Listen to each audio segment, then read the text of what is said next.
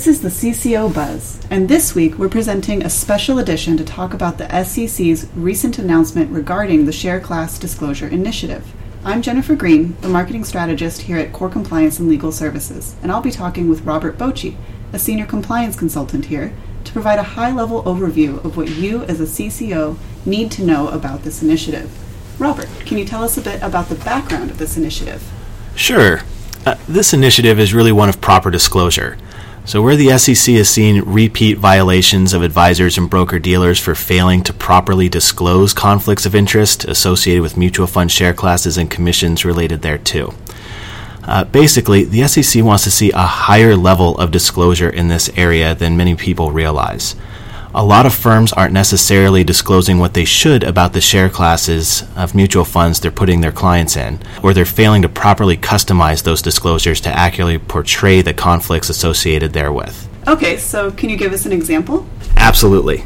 Earlier this week, the SEC released an order in the matter of Ameriprise Financial Services that really exemplifies this concept. In that order, the SEC stated that, among other things, Ameriprise failed to properly disclose that they would receive more commissions based upon the mutual fund share class being purchased by the investor than other options available. They also failed to let investors know that these fees could negatively impact the investor's returns. What's also important to note here is that Ameriprise actually did have some disclosures in this area. However, they simply stated that certain account types, such as retirement plan accounts, may be eligible for discounts and waivers on share classes, but they did not properly disclose to who and when such discounts would apply. As a result of this, Ameriprise agreed to disgorge all commissions plus interest on mutual fund purchases where an investor bought into one share class, but there was a lower option available.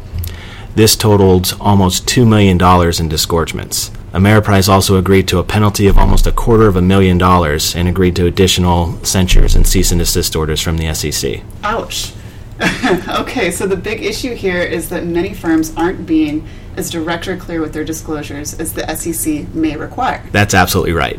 So the SEC is not accepting template disclosures anymore, and the word may is not okay.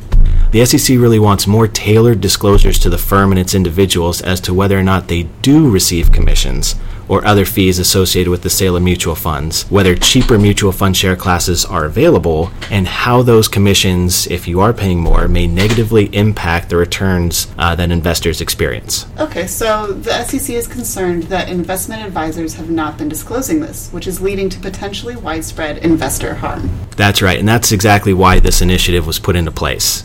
The SEC does want to give advisors the ability to go back and review their current disclosures in light of this guidance. And if those advisors feel like they may have failed to properly disclose these conflicts, the SEC is giving them the ability to self-report such shortcomings. Looking back at the SEC's announcement, they talked about who should self-report to the division and who shouldn't. Are you able to summarize who should be considering reporting? Sure.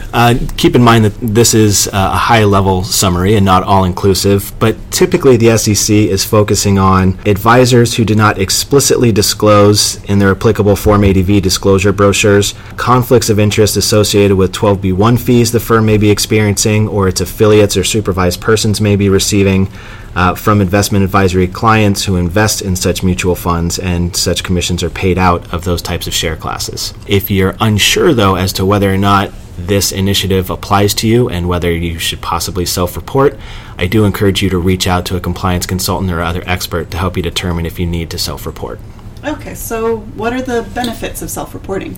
Well, the SEC is really focusing on the end investor with this announcement. So while advisors and their affiliates and or supervised persons will be required to disgorge the commissions that they may have received from higher share classes, similar to what we saw in the Ameriprise case, the SEC has said that they will not be imposing additional penalties like they did on Ameriprise and how they have threatened to do so against those advisors who do not self-report. All right, so then what are the first steps in determining whether or not you should be self-reporting? It really depends on the type of advisory structure you use and whether registration would dictate that these conflicts of interest exist for your firm model. And then you really want to look at those disclosures that you might have already made in your Form ADV or elsewhere. So you just mentioned the Form ADV. For investment advisors whose fiscal year ended December 31st, their Form ADV annual amendments are due on March 31st, right?